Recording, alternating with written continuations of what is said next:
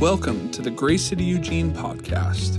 We exist to help every person in our sphere of influence encounter Christ, experience biblical community, and extend God's kingdom. If we can help you in any way, feel free to reach out to hello@gracecityeugene.com. Here's the podcast. As many of you know, we've spent some time in the book of Mark, haven't we? This is week 51, and we're done. Just shy of your Rod celebrating. So May 17th last year, we started this journey in our first of 6 mini-series. It's called Make Room, talking about all the things that we needed to make room for that Jesus stood for and how John the Baptist started that and how that carried out at the beginning of Mark. And then we went into a mini-series called Pressure, because the pressure was mounting from the local political and religious authorities on Christ and on the disciples as they made decisions to take up the call to follow him. Then we went into our third series called Clarity, where Jesus was he was teaching and addressing who he truly was, and he was deepening the knowledge of the disciples, as well as encountering more tensions and conflict from the religious authorities, and bringing a lot more clarity as to who he was and what the kingdom of God meant for humanity. This really started in that series. And then series number 4, the journey to Jerusalem. They pull up their roots or tent stakes, if you will, from Galilee, and they started heading into Jerusalem. And the crowds and the tensions followed, but we got to learn a lot more about Jesus' teaching, specifically with the disciples, which we would count ourselves as disciples of Jesus, through that series. And then here comes the King, series 5. As Jesus enters into the gates of Jerusalem. We talked about how people were chanting, waving their palm fronds, hoping for this victorious, nationalistic, political leader to come in, and that wasn't what Jesus was. He was actually a sacrificial servant king, not some big-time nationalistic, political, military king. And found it fitting that what we have been going through in our society over the last year, especially, that we got to look at what Jesus actually came to do and how he chose to affiliate himself. And that wasn't on some nationalistic or political slogan, but on being a servant and suffering for others. And so that was the second to last series, which led us to this last one called Passion, where we've been taking a look at the ultimate expression of passion through Jesus' death, burial, and resurrection. And that has led us to today. One thing I like to do, especially when we do an extensive look at a book through the Bible, is as we look back and have this kind of final message, we're going to take a look at something called the Bible Project. It's a video done by the Bible Project. You may also be familiar with it through the Read Scripture app. But it's this fascinating, brilliant summary of every book of the Bible. We're not going to go through every book today. We're going to look at Mark and the summary they do. It's illustrated. It's very well summarized and explained. And my prayer is that as we look at that together, it will help us prepare for this kind of final charge that we get out of the Gospels of, okay, Jesus is back. Now what? What does this mean for us? What does this mean for the world? And so we're going to take a moment, we're going to watch this video together, and then we are going to close off the series together. So if you would give your attention and dim the lights to the screens, I'll be back with you shortly.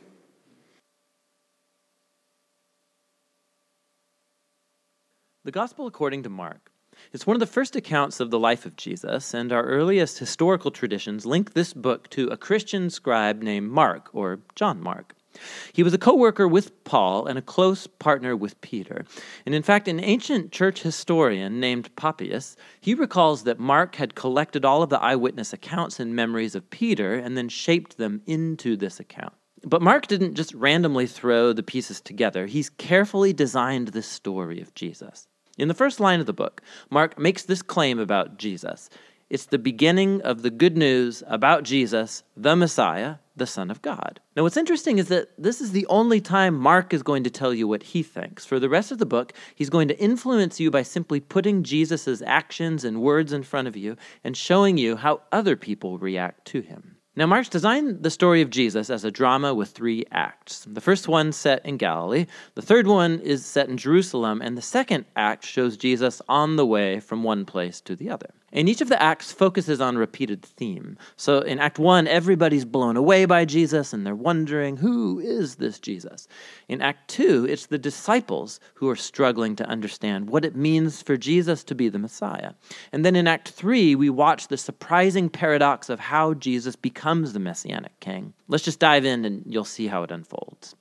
After the opening line, Mark begins with a quotation from the ancient prophets Isaiah and Malachi, who said that God would send a messenger to Israel to prepare them for when God would show up himself to rescue his people and become their king. And Mark introduces John the Baptist as that messenger, and then right when you expect God to show up personally, Mark introduces Jesus. And as he comes onto the scene, the heavens open, God's Spirit descends on Jesus, and God says, "You are my beloved Son." After this, Mark places in front of us a summary of Jesus' core message. He went about Galilee announcing the good news that God's kingdom has come near. Jesus is carrying forward the story from the Old Testament scriptures about God's rescue operation for his world. Through Jesus, God is restoring his reign over the world by confronting and defeating evil and its hold on people's lives, and then by inviting them to live under his reign by following Jesus. From here, Mark's given us a big block of stories showing us Jesus' power as he brings God's kingdom. He goes about healing people whose bodies are sick or broken or under the oppression of dark spiritual powers. And Jesus even does something that for Jewish people only God has the right to do. He forgives people's sins. And Jesus' actions here produce lots of different responses. So some people follow him and become his disciples. Other people don't know what to think, and still others reject him completely, especially Israel's leaders who accuse him of blaspheming God and being empowered by evil. But Jesus isn't surprised by these responses. In fact, he draws attention to it. In chapter 4, Mark has collected many of Jesus' parables about the hidden, mysterious nature of God's kingdom. And Jesus says that his message is like seed falling on different types of soil. Some are receptive, some are not. Or it's like a mustard seed that's very tiny. It seems insignificant, but then it grows huge and surprises everyone. Jesus' point is that he really is the Messiah, bringing God's kingdom, but it doesn't look like what anybody expected. And this growing confusion about Jesus among the crowds is connected to a key idea Mark emphasizes at the end of Act 1, that even among Jesus' disciples there's confusion. Even they are struggling to grasp who Jesus really is, and that brings us to Act 2. It begins with a crucial conversation. Jesus takes the disciples aside and he asks, "Who do you all say that I am?" And Peter speaks up saying, "You're the Messiah." But it becomes clear that for Peter, this means that Jesus is a victorious military king from the line of David who will rescue Israel from the Romans. But for Jesus to be the Messiah means that he's the suffering servant king of Isaiah 53, who will bring God's rule by giving up his life in Jerusalem. And the disciples, they don't get it. They think following King Jesus is going to mean fame and status and importance, and Jesus makes it clear that following him is actually like dying, like carrying your own cross. It means rejecting violence and pride and selfishness and giving one's life out for others in acts of service and love. He has the same conversation with them 2 more times, and it all culminates in Jesus' important statement that the Son of Man did not come to be served, but to become a servant and give his life as a ransom for many. The disciples still don't get it. They respond in confusion and fear. And so here in Act 2, Mark has placed another key story that echoes the book's introduction. Jesus takes 3 of his disciples up to a mountain, and he's suddenly transformed. He's radiating with light and glory, and a cloud envelops them. Now, this is just like the glory of the God of Israel that showed up long ago on Mount Sinai.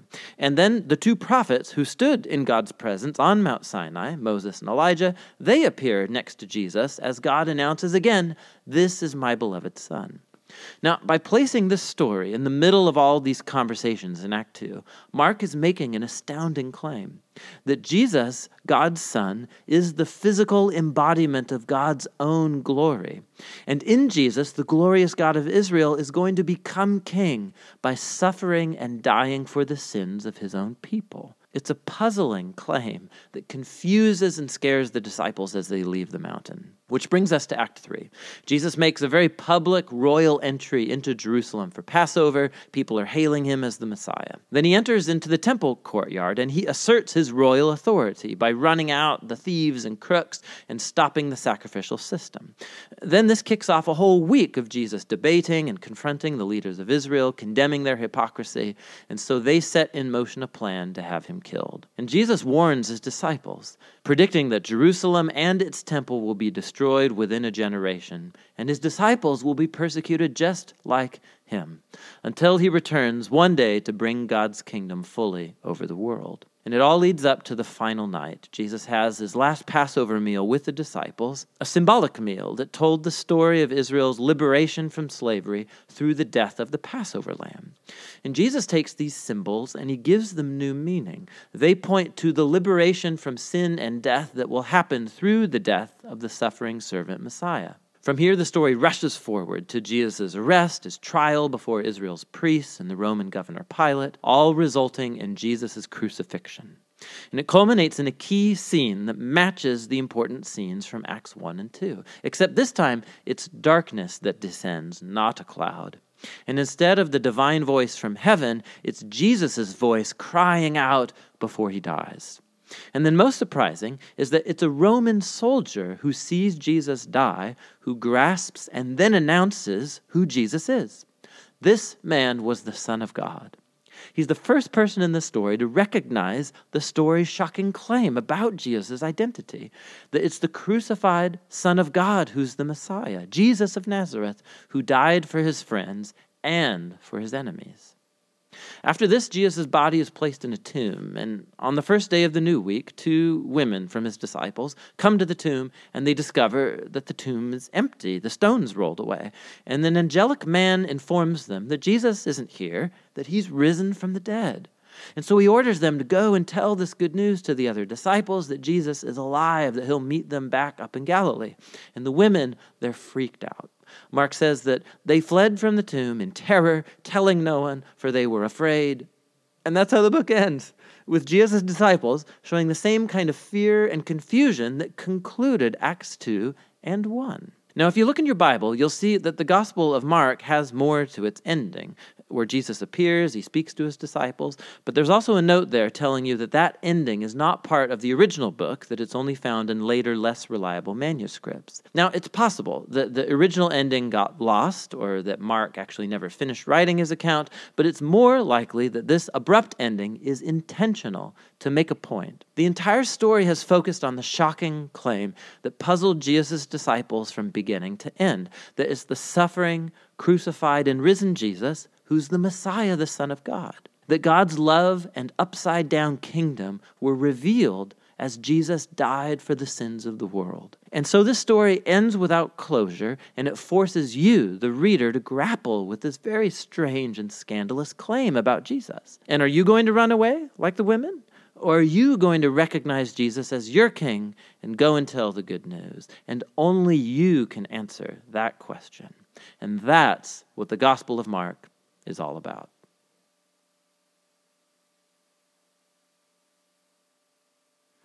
It's like drinking from a fire hose for a bit there, isn't it? Hopefully, as you were watching that, it brought up some memories from previous sermons, and you were recalling some of our journey as we went through the book. Today, though, we're going to talk about that little asterisk at the end of Mark. I don't know what translation you guys personally read. I preach typically out of the NIV, sometimes the ESV or the NASB, but most of the commentaries for the book of Mark don't even bother discussing verses 9 through 20. But most translations at least put them there with an asterisk or brackets. Mine has a asterisk, and it says, the earliest manuscripts and some other ancient witnesses do not have verses 9 through 20. So today, we're gonna read those out, not to exegete and study all of those and make some claim that, hey, my Bible says this, but I know that these are like, we're gonna study them because this isn't the only place in the Bible that it has this stuff. And I believe that we can learn a couple things by acknowledging those brackets, that little asterisk, and then looking at other places that we can see this in the Scripture. And I believe God's going to encourage us through that. So first thing I'm going to do is I'm going to read those verses, Mark 16, 9 through 20, and then we are going to talk about it. So again, starting in verse 9 of chapter 16. It says, when Jesus rose early on the first day of the week, he appeared first to Mary Magdalene, out of whom he had driven 7 demons. She went and told those who'd been with him and who were mourning and weeping. When they heard that Jesus was alive and that she had seen him, they did not believe it. Afterward, Jesus appears in a different form to two of them while they were walking in the country. These returned and reported it to the rest, but they did not believe them either. Later, Jesus appeared to the 11 as they were eating. He rebuked them for their lack of faith and their stubborn refusal to believe those who had seen him after he had risen. He said to them, "Go into all the world and preach the gospel to all creation. Whoever believes and is baptized will be saved, but whoever does not believe will be condemned. And these signs will accompany those who believe. In my name, they'll drive out demons, they'll speak in new tongues, they'll pick up snakes with their hands, and when they drink deadly poison, it will not hurt them at all. They will place their hands on sick people, and they will get well." After the Lord Jesus had spoken to them, he was taken up into heaven, and he sat at the right hand of God. Then the disciples went out and preached everywhere, and the Lord worked with them and confirmed his word by the signs that accompanied it. God, thank you for your word. I thank you for this whole piece of work that is the word of God. I thank you that you perfectly communicate your heart and your will for your people through it. Would you give us ears to hear and a heart to understand what you have for us today? In Jesus' name, amen. So when I look at this, something that I feel compelled to bring up to us this morning is this should give us confidence, like more confidence in the Bible being the living word of God, in the Bible being like a solid piece of Holy Spirit inspired literature. Because what happens here, and you could teach a whole class on like the science and history of how the Bible, how they came up with it, how many thousands of manuscripts in the original languages that we have and can read that all corroborate for what the scriptures say. But at the end of the day, there were scholars somewhere between the 3rd and 4th century that were unsettled because they felt like the video said, that it was just left hanging.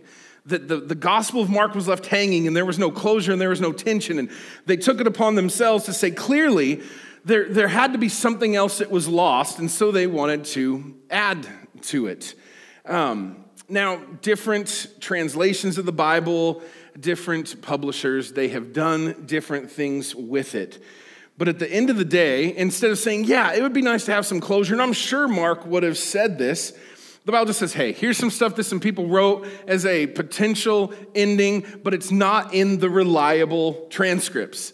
And I read that and I say, praise God for the integrity of the word. Praise God not only for the Holy Spirit's work in writing and inspiring the Bible, but praise God for his work in preserving it over hundreds of years. And it may be a weird way to look at it. He's like, well, they still put it in there.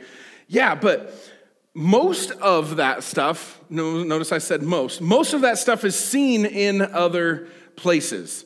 And so there could be an argument made that, well, as people were going through this translation, they saw that this happened here and this happened here, and they just kind of put it in there, trying to fill in some gaps or whatever.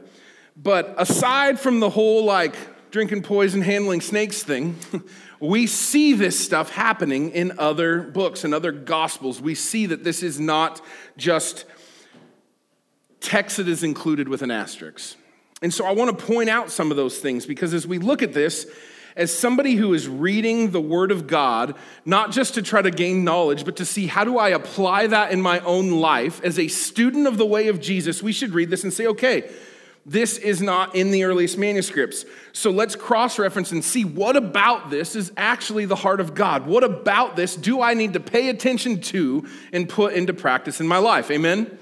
So we don't just throw out the baby with the bathwater and say, oh, that's in italics, or that's bracketed, or that has an asterisk, so all of that is garbage. We look at it and we say, okay, this is questionable in the whole integrity and preservation of Scripture thing, so let's see where else in the Bible, because we have this entire work of the Word of God, where else do we see, if any, of these things, and then we take those to heart, and we do something about it in walking out our lives. And one of the places that we see similar text is in Acts 1, verses 4 through 8. It says this: on one occasion, while he was eating with them, he gave them this command: do not leave Jerusalem, but wait for the gift my Father promised, which you've heard me speak about. For John baptized with water, but in a few days you will be baptized with the Holy Spirit. Then they gathered around him and asked him, Lord, are you at this time going to restore the kingdom of Israel? And he said to them, it's not for you to know the days or the times the Father set by his own authority, but you will receive power when the Holy Spirit comes on you. And, here's the part, you will be my witnesses in Jerusalem and in Judea and Samaria and to the ends of the earth. There's that correlation that Jesus is giving to his people of going to all the nations and testifying to his message, sharing the gospel to the ends of the earth. So we see it there. There's no asterisks on that text. There's no bracket. That is solid in the manuscripts, the most reputable ones that we have. So we still see that thread there. And then in Matthew chapter 28, verses 16 through 20, and at least once every month we touch on this because this is important. But it says this, 28 verse 16, Matthew. Then the 11 disciples went to Galilee, to the mountain where Jesus had told them to go.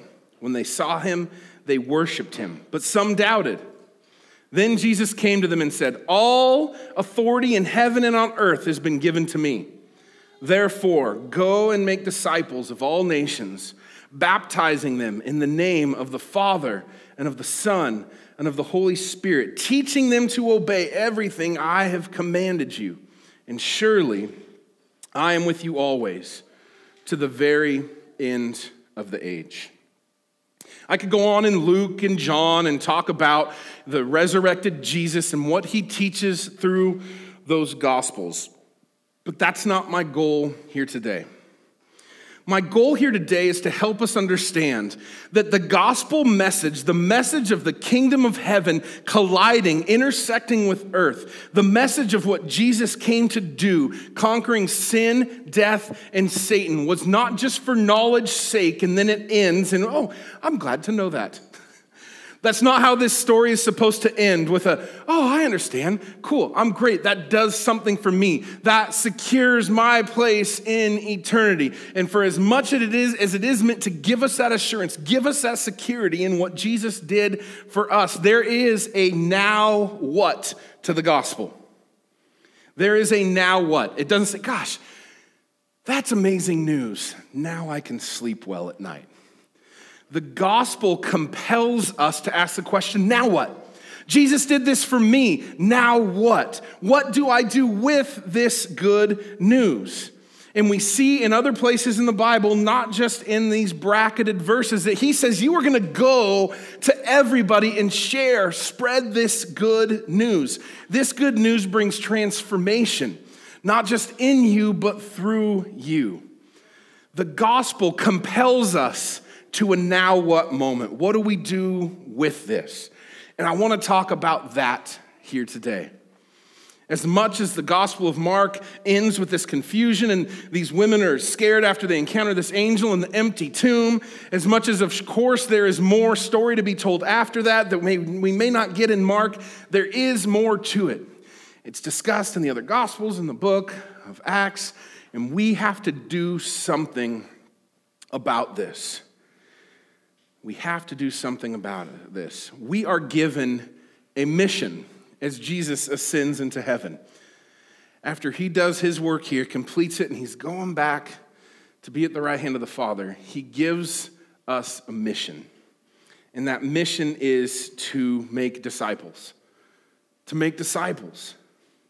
This is for everybody who would believe in him, all who would put their faith in him, their trust in him. We all have a mission. It's called the Great Commission because he commissions each of us into this.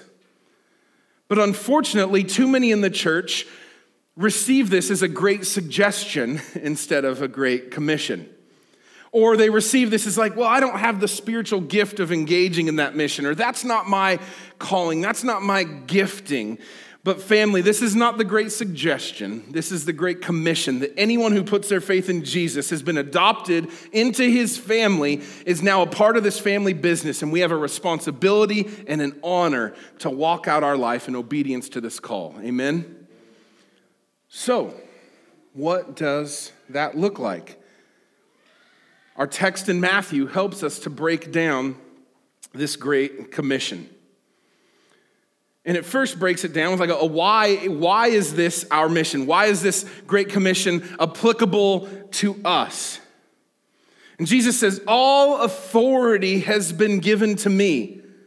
Not, hey, authority over this thing, or authority over this part of your life, or authority in this region, authority in Jerusalem, authority in Eugene. Like, he says, all authority, all, like in caps, all authority has been given to me. The highest authority has given us authority to carry out this mission on earth. We're not trespassing. We're not overstepping our bounds. We're not out of line. We're not operating outside of what we've been called to do. All authority in heaven and earth was given to the Messiah, and he commissioned us into this. He commissioned us into this. Into what? Into going and making disciples. Going and making disciples. As we go about our day-to-day lives, we go with a renewed sense of purpose because of what Jesus did for us. When you experience the transformative power of his gift of grace in your life, you walk around with a renewed sense of purpose to help others find and follow Jesus. Your purpose, your mission is to help others find and follow Jesus. We don't wait for them to come to us. We seek them out, because that's what Jesus did as he was here on earth. He sought people out. He called them to follow him. He taught them what it looks like to obey him and to be disciples and see kingdom of heaven established on earth. So the ultimate authority has commissioned us into this mission to go and make disciples. To go and make disciples of who? All nations. Everybody. All people. We don't have a mission to go make disciples of people that look like you, speak like you, think like you, vote like you, make the same kind of money you do, work in the job that you do. We have been called to make disciples of everybody. And sometimes God's going to call you to a person or a people group that maybe is a little uncomfortable for you, that might challenge you, that might be a little more abrasive than you, that might be a little too soft for you. And he's going to work in you and work things out and purify you through that very call to show and give life and hope into that person on his behalf. Too many times we walk out this great commission, we're like, I'm going to go find some people that like the things I like, that think the way I think, and it's just going to be smooth going. It's going to be really nice, and I get to make some friends through this thing. But what we need to realize as the church is that God has a heart for all people, and all people don't think like all of us. They don't think about the same things of this world the way we do, but God still loves them, cares about them, and is going to use you to connect with them. My prayer is that as we walk out community in this room, we get to walk out some of those relationships in here too, as practice. I guarantee you, this room, when it comes to the ballot box, is probably 50-50. I guarantee you that there's numerous different occupations, lifestyles, ways that you were raised, country folk, city folk, like all over the nation. Like, we have so many different life experiences and things that on paper would seem not to jive, that would seem not to say, you are family. But because of the blood of Jesus covers all that, we come together and we are family, amen? And we practice that, we walk it out in here so that we can be lights in how that is to be walked out there. We practice it here so that those that need to see what healthy relationship in the midst of tension looks like get to see it through us, because we walk it out all week, every week in the context of this family. We practice it, we walk it out. Who do we make disciples of? Everybody. All people, all nations. How do we make disciples of them? What does that look like? Baptizing them and teaching them to obey. Teach them to obey what Jesus taught, the things that he instructed, the heart that was imparted into his people. Water baptizing them, seeing them baptized in the Holy Spirit, filled with his power, not just their own might. These are key elements of the discipleship process. And we are to teach them to observe and obey the teachings of Jesus, not just so that they can take it in as knowledge, but so that they can apply them in their own lives. And how many of you know it's really hard to teach someone to apply something in their life that you're not applying in your own? Amen? You can't do it. I can't teach Doc how to shoe a horse. I can't teach Lindsay how to run a marathon. Heck no. I can't teach Pete how to do Navy stuff. Can't teach Chris how to farm grass seed. Okay, I could go on. I don't have anything to offer any of you except faithfulness to this word of God and sharing his heart with you each week. And I'll be your friend and help you walk through the good times and the bad together. But at the end of the day, you have to practice following Jesus. You have to practice obeying and observing his word and walking that out if you are going to help others do the same. So discipleship isn't just about, hey, you need to do this. I read this, you need to do this. Discipleship is, hey, I'm going to humble myself before the obedience of the Lord, walking out his word, his way of life faithfully so that I can do the same with you. It starts with us. We walk it out. We get to help others do the same. Helping people put this into practice, not just learn it in their heads. And I believe that our region of the United States, unlike many other regions in the United States, struggles with this because this is a very heady part of the world, yeah? Would you guys agree? Like, intellect is an idol here. Intellect and knowledge can be a god of its own. And that doesn't mean that knowledge isn't amazing and that we shouldn't read and we shouldn't learn. But what do we learn for? So that we can become prideful about that knowledge, or so that we can walk it out, so we can apply it, so we can practice it, so that we can see the Holy Spirit partner with that and do something in our world? Pursue knowledge. Learn, yes. But once you have that, now what? So we can walk it out, so we can make disciples. Now I look at this, and I'll be honest, most of the days of my life, I want to say, I'll get to that tomorrow. With this whole making disciples, being in relationship with tough people, like helping people to obey and obeying, but for myself, right? Like, that's really hard. That's a lot. That can be overwhelming. That can actually make me anxious just thinking about the pressure that you could receive that mission as. But then Jesus ends this and says, remember, I'm with you always. I'm with you always. He promises to be with us as we faithfully go and make disciples. God is with us, God is in us, and God works through us. And we need to remember that. This isn't just about us mustering up enough might to go forward and do this on our own. This is about God with us, God in us, and God through us. And within these few verses, we see tremendous clarity on the motivation and the mission and the method in making disciples. See, we can try to make things really complicated, can't we? And like, okay, what's the philosophy? What's the methods? What's the step-by-step? How am I going to do this? What process? And processes and stuff is great. Trust me, like Casey and I and other leaders, we'd spend a lot of time talking about processes to help make things more efficient. But at the end of the day, you make a choice to follow Jesus with everything you are.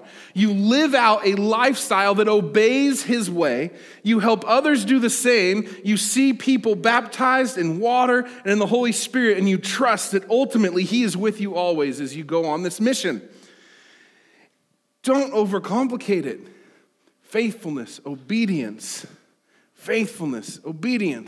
slipping plenty of repentance in there, but that's a whole nother sermon series. Faithfulness, obedience, faithfulness to the word, faithfulness to the way of Jesus, faithfulness to the family mission that he gave us as he ascended into the heavens.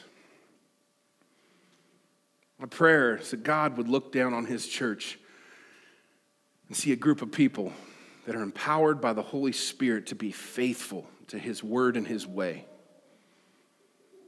Can we be faithful to his word and his way? And the unfortunate answer is that apart from him, no, we can do our best. But with him living in us, working through us, guiding us with his empowerment, we can live out everything that he's called us to live. This glorious, magnificent gospel message was not meant to stop at the information stage. It wasn't meant to end there. It has always and will always meant to be lived out and applied and put into practice. Worship team, you can come back up. We receive this good news so that we can share this good news. We don't receive it, like I said at the beginning, just to give us comfort, just to give us our own personal security. We receive it to share it. We're transformed by this message so that we can bring transformation to this world on behalf of Jesus. That's our mission. It's our mission. And as much as we can read this and we can state theologically that yes, this is a mission for all people who put their faith in Jesus, for all who are a part of his family, at the end of the day, we still have to ask ourselves the mission impossible question. This is your mission, should you choose to accept it? Should you choose to accept it? Because each day we have to get up and make a choice to be faithful to his word and his way. And I believe as we do that, we get to shine bright in the darkest places. We get to bring hope where hopelessness abounds. We get to extend grace where grace is such a foreign concept.